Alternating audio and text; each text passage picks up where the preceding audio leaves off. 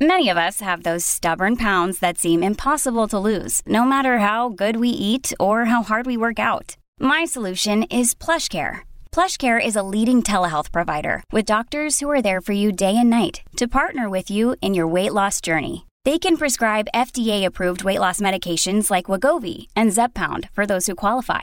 Plus, they accept most insurance plans. To get started, visit plushcare.com/weightloss. That's plushcare.com/weightloss. This episode is brought to you by Shopify. Do you have a point of sale system you can trust, or is it a real POS? You need Shopify for retail. From accepting payments to managing inventory, Shopify POS has everything you need to sell in person. Go to shopify.com/system, all lowercase, to take your retail business to the next level today. That's shopify.com/system. Welcome to the New Books Network. Hello, and welcome back to New Books in Political Science, a podcast channel on the New Books Network. I'm Lamis Abdelalti from the Maxwell School of Syracuse University. Today, I'll be talking to Audrey Comstock about her book, Committed to Rights, UN Human Rights Treaties and Legal Paths for Commitment and Compliance. This book was published by Cambridge University Press in 2021. Many scholars have examined whether human rights treaties affect human rights performance, but what they haven't accounted for is the different paths that countries take when committing to treaties. This book argues that if we pay attention to the various ways that states join treaties, we'll reach different conclusions about the effect of these treaties on compliance. Audrey, welcome to the show. Thanks so much for having me. So I wonder if you could begin the interview by telling us a bit about yourself. Sure, of course. I'm currently an assistant professor of political science and human rights at Arizona State University. I got my PhD from Cornell University, and I'm just rolling out as wrapping up my interim directorship of ASU's Global Human Rights Hub when the director was on leave, but I'm part of that executive committee. So we have a interdisciplinary global human rights program that we have here to bring in law people and political scientists and anthropologists. So spend a lot of time having good interdisciplinary conversations on human rights here. That sounds like a very exciting and vibrant community. So let me ask you about the book, about Committed to Rights. How did you come to write this book? Yeah, great question. So this goes back a ways when the kernels of ideas got into my brain, which was I've always sort of been very interested in human rights and law. And when I did a study abroad in China as an undergraduate, I became more interested in human rights law and humanitarian law, and really what commitments meant or didn't mean for states that committed or signed on or ratified to these agreements, especially thinking of China ratifying a lot of these agreements, but having notable violations against women's rights, labor rights, and other categories of human rights. And on that study abroad trip, I got to meet with different labor activists there and think about how did human rights standards translate to the ground. So that sort of got that original idea or disjuncture between these commitments and practices in place. And then as I began my more academic pursuits in graduate school, I, of course, was reading a lot of the foundational works about human rights commitments and international law. And my curiosity got piqued, so I looked into the UN documents about commitment, and I just was sort of very surprised. But ratification's not the only type of commitment, but these books and these articles are really focused on ratification. So descriptively, I just started looking at, well, who's doing signing or these other types of commitment, and that those kernels of ideas really fueled my dissertation, which focused on the signing, ratifying dichotomy. And then the book really expanded further onto that to include the other two types, accession and secession. So I guess it started a long time ago with just ideas of interest in law and human rights. And then just the descriptive question of here's something going on that I haven't seen sort of pursued in more depth before. And curiosity got me to look at that in a more in-depth way. And that brought me to this book project, which really does, unpack each of these in hopefully a more in-depth way. And the book is really just a fantastic addition to the literature. And I think sort of overturns some of the things that we commonly think about in the relationship between commitment to human rights treaties and then compliance. So your central argument, as I understand it, is that the type of commitment that states make to human rights treaties shapes how and when they change their human rights behavior. And you focus on 4 different types of commitment: signature, ratification, accession, and secession. Let's begin by talking about these different types of commitment. So what's the difference between signature, ratification, and these other types of commitment? Yeah, great question. So first of all, I think of commitment as any sort of formal legal agreement that states are making that they're going to adhere to an international agreement, treaty in this case. So these 4 different types are different times and different ways that states have agreed to commit or adhere to treaties. So the very different one of these 4 is signature. So it's the only non-binding type of international treaty commitment. And by that, I mean, states are taking this good faith effort to commit. And according to international law, the Vienna Convention on the Law of Treaties, states aren't supposed to violate after signing international law, but it is non-binding. So there's no legal recourse, either domestically or internationally, for a state after it signs international treaties. But the signature is still a formal type of commitment. So I was really interested in pursuing this because, as mentioned, a lot of times political scientists and legal scholars, they're not focusing on non-binding commitment because it's not sort of the hard commitment. There's a lot of criticisms of international law being cheap talk, even when it's binding. So the non-binding one often has not been included in our considerations of expectations for compliance, or why does it matter why the states are actually going to make this move towards signature. So that's the one that's the non-binding unique one. And then the other 3, ratification, accession, and secession, all are binding, legally binding. So states, when they take that commitment step, are saying, yes, we are going to fully legally adhere to the terms of the treaty. There potentially could be legal recourse to the extent that the UN has those mechanisms for violations.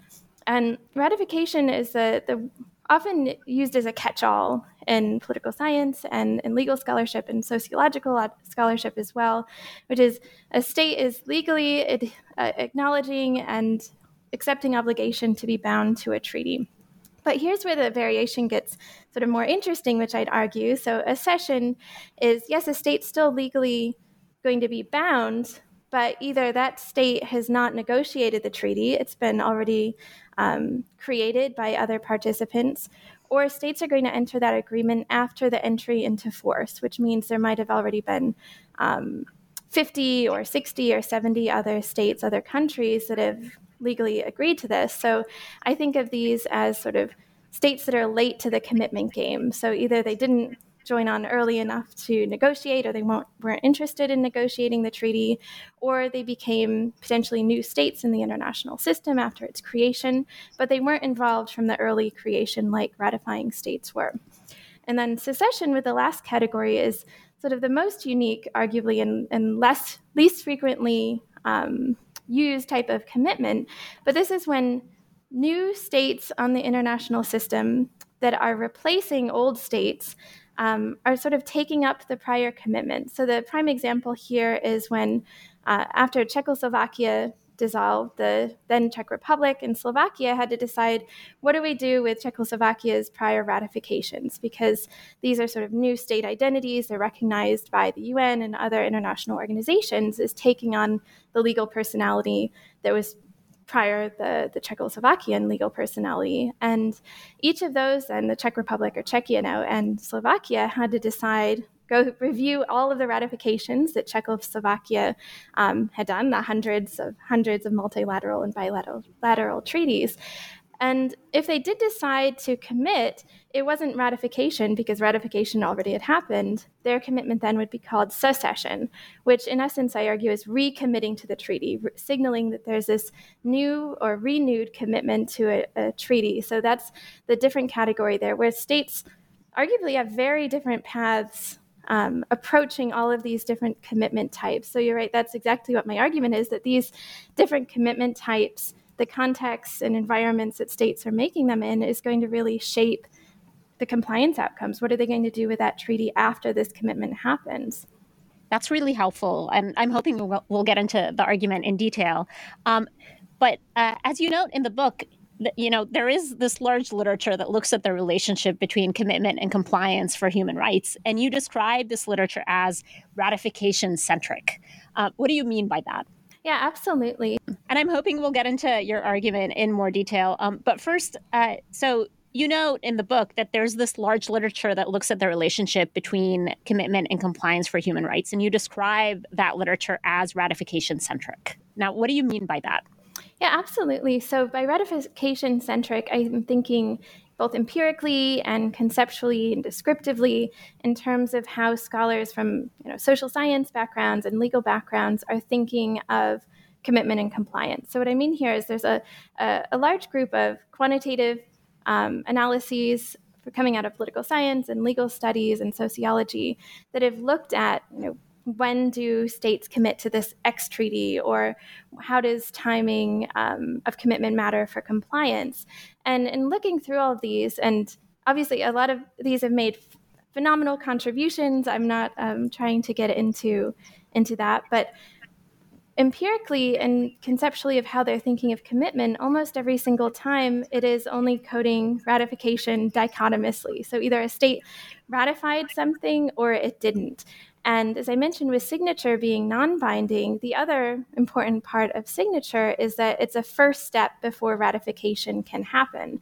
So there are hundreds of country year observations of how we think in quantitative analysis, or just cases of these gap times of when states have signed but not ratified. And often in the literature, those years just were not counted at all for potential timing of human rights change occurring related to the treaty, or as significant legal steps towards commitment, or as significant accomplishments potentially of NGOs or activists who are pushing for commitment of that as reaching part of their goals. So when I'm talking about ratification-centric, I'm seeing that, or I saw that ratification was really used as this benchmark for commitment and a standard sort of timing point or start point of when to measure compliance, which I think, and I think there are a number of reasons it's understandable. Again, it is the legally binding, it is one of the legally binding ones. And I think, as I mentioned, political science, I think, is more interested in really hard binding law as potentially making contributions. And a lot of legal studies hasn't been, at least in the past, as interested in the process and context of when these actions are occurring. So it's sort of in this gray zone. I think these commitment actions beyond ratification were that got overlooked by political scientists and legal scholars, which left ratification as this big action that a lot of people focused on. And this book still includes ratification in the analyses. I don't think we should get rid of that as an important commitment type or marker, but I think we have to broaden our view of what commitment means, especially formal types, when there's so much effort that's put into states reaching all of these commitment points that we need to take those into account as well when we study commitment and compliance and all of these socio-legal questions related to the UN and other international organizations. It's such a compelling argument, and I think that that's the reason why the book makes such an important contribution. So digging into your theory in your argument, can you tell us, so you've described these 4 different types of commitment for us, and you've argued that sort of our research on human rights needs to continue looking at ratification, but also think about these other types of commitment as well. So what are your theoretical expectations for these different types of commitment? Yeah, great question. So I try to look deeper than just the actions alone and think about the mechanisms or the theoretical processes behind them. So with signature, I really think it can have importance and traction for a couple of reasons. One, there's a huge swath of literature on human rights and international norms that really argues that international norms, which are non-binding, right, they're expectations, set of standards, can compel state actors and other actors through different mechanisms to change their human rights practices. And I think part of that we see is going with signature as well, because this is non-binding, as we mentioned, but it can be used by NGOs. It can be mobilized around. This has been discussed a lot with ratification as legal mobilization around ratification of human rights treaties. But NGOs, I argue, can do that similarly with signature, because once states sign the treaty, NGOs within those countries or those states can point to those legal standards and try to hold states accountable as well. I also point out this dichotomy or distinction in the signature chapter about legislative approval states and executive approval states.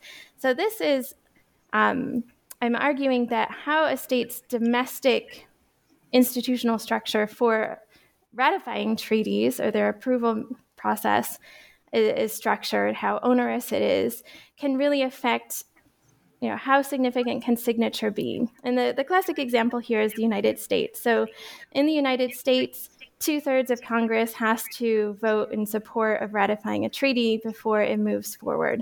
That's a very, very high threshold for a lot of treaties to reach or surpass, especially human rights treaties, when in a lot of states' parliaments or legislatures, there's been hostility throughout time, different waves of hostility, especially towards international law and human rights treaties. So in states like the United States, and I should mention, it is much more common to have a system like the United States with this high threshold for ratification than not. So I think about 2/3 of states within the global system have a process similar to the United States, where the legislature has to approve ratification. Other countries don't, and it doesn't perfectly align with democracy or not. For example, the United Kingdom, Canada, New Zealand, Australia, a lot of former Commonwealth states, along with other states, have what is the other path towards ratification, which is executive approval, which means that the head of state or his or her their cabinet can simply say, we're going to ratify this, and they don't have to consult their legislature. They don't have to get 2/3 or any percentage of vote.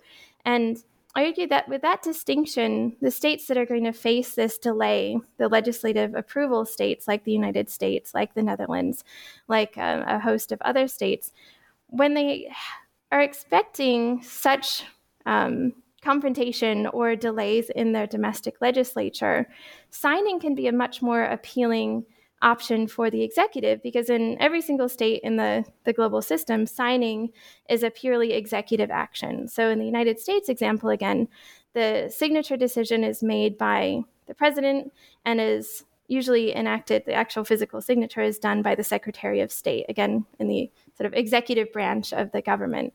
There doesn't have to be approval of the legislature or the judicial branch or anything like this. This is something that can be moved forward on faster. And then once that happens, if a head of state is supportive, then they can enact policy or executive orders to support the treaty being implemented or not. So we see these couple different ways that signature can be taken hold of, either through NGOs and activism or through a supportive executive that doesn't require legal binding commitment action to actually be significant for human rights change. This episode is brought to you by Shopify. Do you have a point of sale system you can trust, or is it a real POS? You need Shopify for retail. From accepting payments to managing inventory, Shopify POS has everything you need to sell in person. Go to shopify.com/system, all lowercase, to take your retail business to the next level today. That's shopify.com/system. So moving to your empirical chapters. So Your empirical chapters begin with an analysis of signature. And, as you noted, most scholars dismiss signing on to treaties as an empty gesture because it's not, signature is not binding, but you push back against that. Can you tell us about some of your evidence and finding related to this commitment type of signature? Yeah, so with the evidence in this chapter, I focused empirically on two of the core human rights treaties, the ICCPR, which focuses on civil and political rights, and CEDAW, which focuses on discrimination against women. And I do that to look at one broader treaty that encapsulates a lot of different types of human rights, and one more specific, somewhat newer treaty from the 1980s as compared with the 1960s on women's rights. And in the chapter, I do quantitative analysis here, and I separate out the legislative approval states and executive approval states. And I find strong support that legislative approval states that sign these treaties are having significant and positive human rights change after signing. So it's what I was expecting here, that if ratification is really hard and onerous and there has to be agreement with a lot of different domestic actors or coalitions, then states are going to go sort of and opt for this signature as an important juncture. And that's what I find, that for these legislative approval states, there is a significant change after signing these treaties. And it's sort of the opposite with the executive approval states. So we're seeing that states that don't rely on getting legislative support, but can kind of sign when they're ready to or when they're interested to, aren't making these significant human rights changes after signature. They're doing it right after ratification, which is sort of tying the change on the ground to the action where the executives have sort of the most power here. So that's what I'm finding in that chapter. And it holds across both the treaties, the broader ICCPR on civil and political rights, and the women's rights treaty, CEDAW, as well. Now, in this chapter, you also have some qualitative analysis. You look at Nigeria and also the United States and Canada. Can you just tell us briefly about some of that qualitative evidence as well? Yeah, sure. So I looked at these three sort of vignettes or smaller cases here to look across different types of ratification approval here. So the United States obviously is the legislative approval state. Canada is an executive approval state. And Nigeria I wanted to have here as a case where it's sort of a bumpier case here of where ratification eventually happened, but NGOs were very cognizant of the ability to use signature as a mobilizing tool. So in Nigeria, I look at the Convention on the Rights of Persons with Disabilities.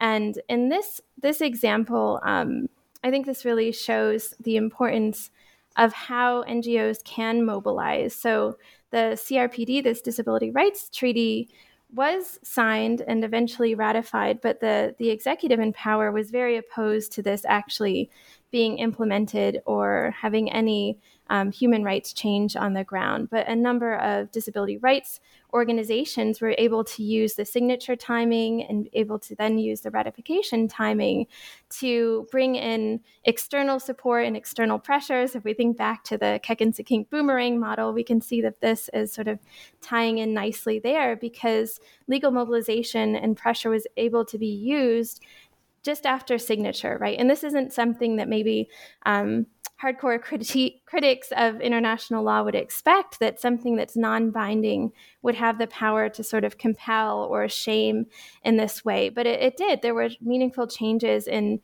small but meaningful ways in Nigeria after NGOs were able to mobilize around signature. Fascinating. So moving on to the next commitment type, moving on to accession. So most scholars treat accession as equivalent to ratification, but you argue that being late to a treaty matters. So can you summarize some of your results there? Yeah, so I definitely think this distinction is hugely important. So a couple of junctures here that are important for the accession and ratification differences. One, are states actually participating in negotiations, which I argue is really key here, especially for a contentious area like human rights that has so many different interpretations, politically, culturally, religiously, even over time, that if states have a hand in articulating and codifying into the treaty what the definitions are, what the standards are, that has a real significance for sort of connection and ownership to the treaty, and then expectations for complying after committing to the treaty. And according to typical treaty law, that if a state has not been involved in that negotiation period, then it will accede later to the treaty.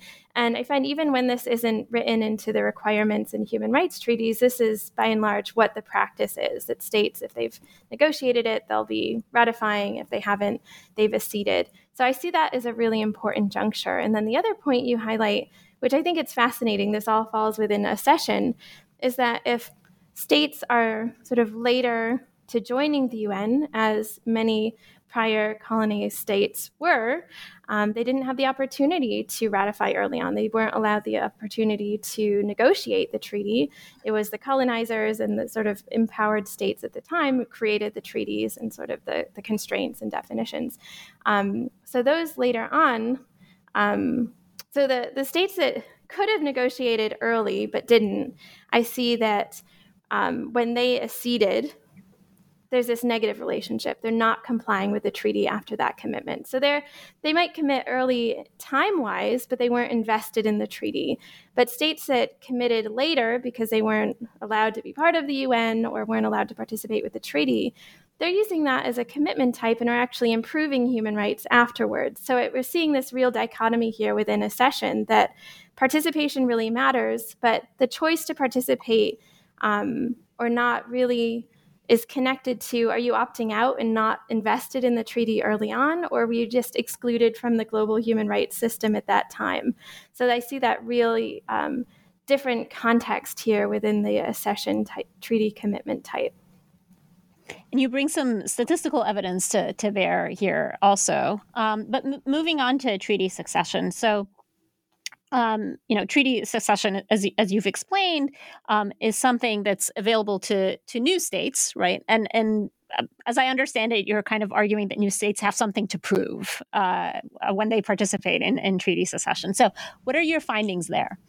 Yeah, absolutely. So I do think that new states on the global system are using international human rights law, especially secession, as a way to legitimize themselves on the global stage. So a lot of times this could be after a civil war, states are emerging here, and new regimes.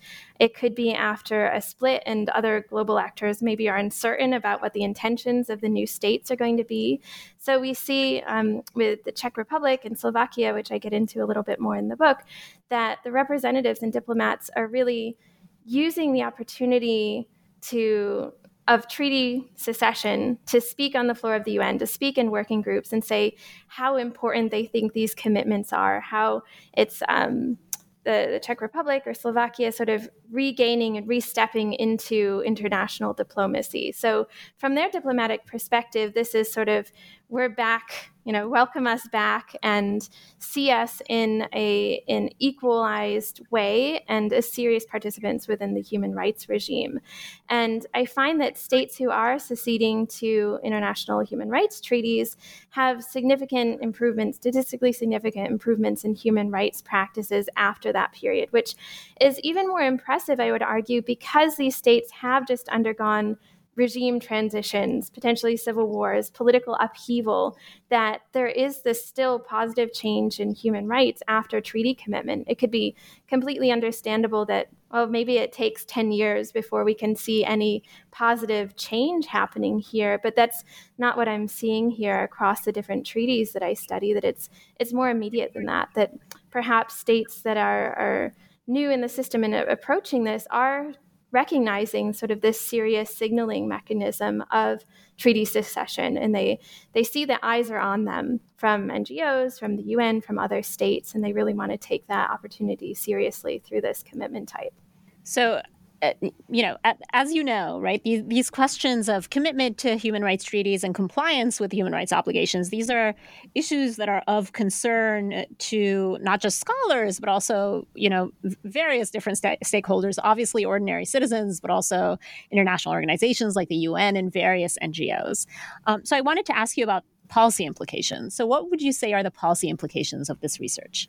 Yeah, I think there are a lot of them. One clear one here is increasing participation in treaty making, I find, could really have meaningful change in human rights practices on the ground. And I'm not sure what the cutoff point is. 193 members, it would be unrealistic to have all 193 members of the UN to negotiate every single treaty. But if there can be broader inclusion of who's invited or allowed or encouraged to treaty negotiation tables, then that can really broaden the impact of ownership over the treaty and long-term compliance, the rippling of compliance with human rights treaties in the long term. So one, I think, definitely would be from the UN point or standpoint here of a takeaway would be really broaden who is in those negotiation groups, because the ICCPR, the Civil Political Rights Treaty and the Women's Rights Treaty, and ones that are from the 60s and 80s, they are smaller groups. They tend to be less than 20 states or so participating in these treaty negotiations. And it didn't make them go any faster. Some of these took 20 years or more to negotiate. So I don't think, I think from a policy standpoint, even if it took a little longer to get these treaties finalized, just encouraging that broader participation in negotiations would be a clear step and way to help improve compliance on the ground. So that would be definitely one to take away from this book, that the UN could encourage, diplomatic wings of different states could encourage, that they could really, really help, the lived experience of people on the ground in terms of human rights. With the other ones, I think NGOs can use signature. I think that's a big policy implications for groups that mobilize, right? There's many examples. The U.S. is, of course, a notorious one for not ever having ratified the Children's Rights Treaty or the Women's Rights Treaty or the Economic, Social, Cultural Rights Treaty, a number of these. But NGOs within the United States and other countries that similarly have never ratified but have signed can use these tools, right? Still use mobilizing around signature to try to draw domestic pressure and international pressure to get, if not ratification, of getting some version of that treaty implemented. And it's exciting to see some of that happening in the United States. The Cities for CEDAW campaign is actually doing that the last decade or so, trying to use the signature and the terms of the treaty to mobilize and press implementation without ratification. So that's sort of a unique path, but they've definitely picked up on that strategy. Thank you, Audrey. Those are, important and also actionable recommendations. Now, obviously, we've only skimmed the surface of what's in the book. Is there anything we haven't covered that you think is important for listeners to know? Yeah, I think I go into this project in the study of most human rights things trying to be very optimistic about human rights change potential and international law's potential to change things. And I think a lot of critics of the field of international law or of thinking that commitment action can matter will think, well, how can these steps matter any more than previous works have found that they have? And I think one thing I want to point out is that the analyses that I do in this book, I compare them in each chapter against ratification. And what I find here is when you do this comparison against ratification, which, as we talked about, a lot of former studies have only used ratification. Ratification might be not significant in these models or negative, but when you're including sort of this more nuanced view of these other commitment types, that's where you see this positive change happening. So I think a lot of skepticism might have stemmed from just overlooking these other commitment types. So I'd encourage the skeptics and critics to think beyond ratification, because there is some positive change happening across, global human rights commitment, but we're just sort of missing that time period by not looking earlier at signature or not looking at this, the nuance with participation timing with accession or secession. So I'd recommend, I'd hope some critics would look at some different timings here of commitment and compliance, and maybe they'll be a little less skeptical. Maybe my optimism can rub off on them a little bit if they look at that book part. I'm really glad you added that, and I personally would think that this book should certainly be essential reading for any scholar of human rights, scholars of international law more generally, and of course people who are just interested in state behavior, right, and violations of treaty commitments and compliance with treaty commitments as well. Audrey, we've taken up a lot of your time, so I'm going to ask you one final question, which is, what are you working on now? Yeah, thanks. So I still am working on some pieces related to the book, so getting deeper into negotiations of some treaties. I'm looking at negotiation of the Children's Rights Convention, the Convention on the Rights of the Child, which I think is just really fascinating because there was such widespread support early on for that treaty. And then it sort of trickled away, and we see a lot of cases where children's rights are being violated now. And in terms of negotiations, I think it's really fascinating because it was negotiated concurrently with the Convention Against Torture, and some of the negotiators, it was just down the hall from the negotiations that are going on. So I'm really interested in what were the sort of issue linkages, what were the politics involved in negotiating these related but very different topical treaties at the time. And then my next project, which is not related to treaties at all, but it's looking at sexual exploitation and abuse that's perpetuated by UN peacekeepers on the ground. So I'm still very much interested in sort of international law and accountability, but shifting sort of the level here of it's within the UN, but thinking more of how does law and rule of law unfold on the ground here? How can treaties be connected in here when there's sort of a lot of impunity? There's a lot of agreements that states are not going to be held accountable if they send peacekeepers to help in these missions. So I'm excited about that project, and I've conducted some analyses, and I'm going to be doing some interviews this summer, hopefully in Geneva on that.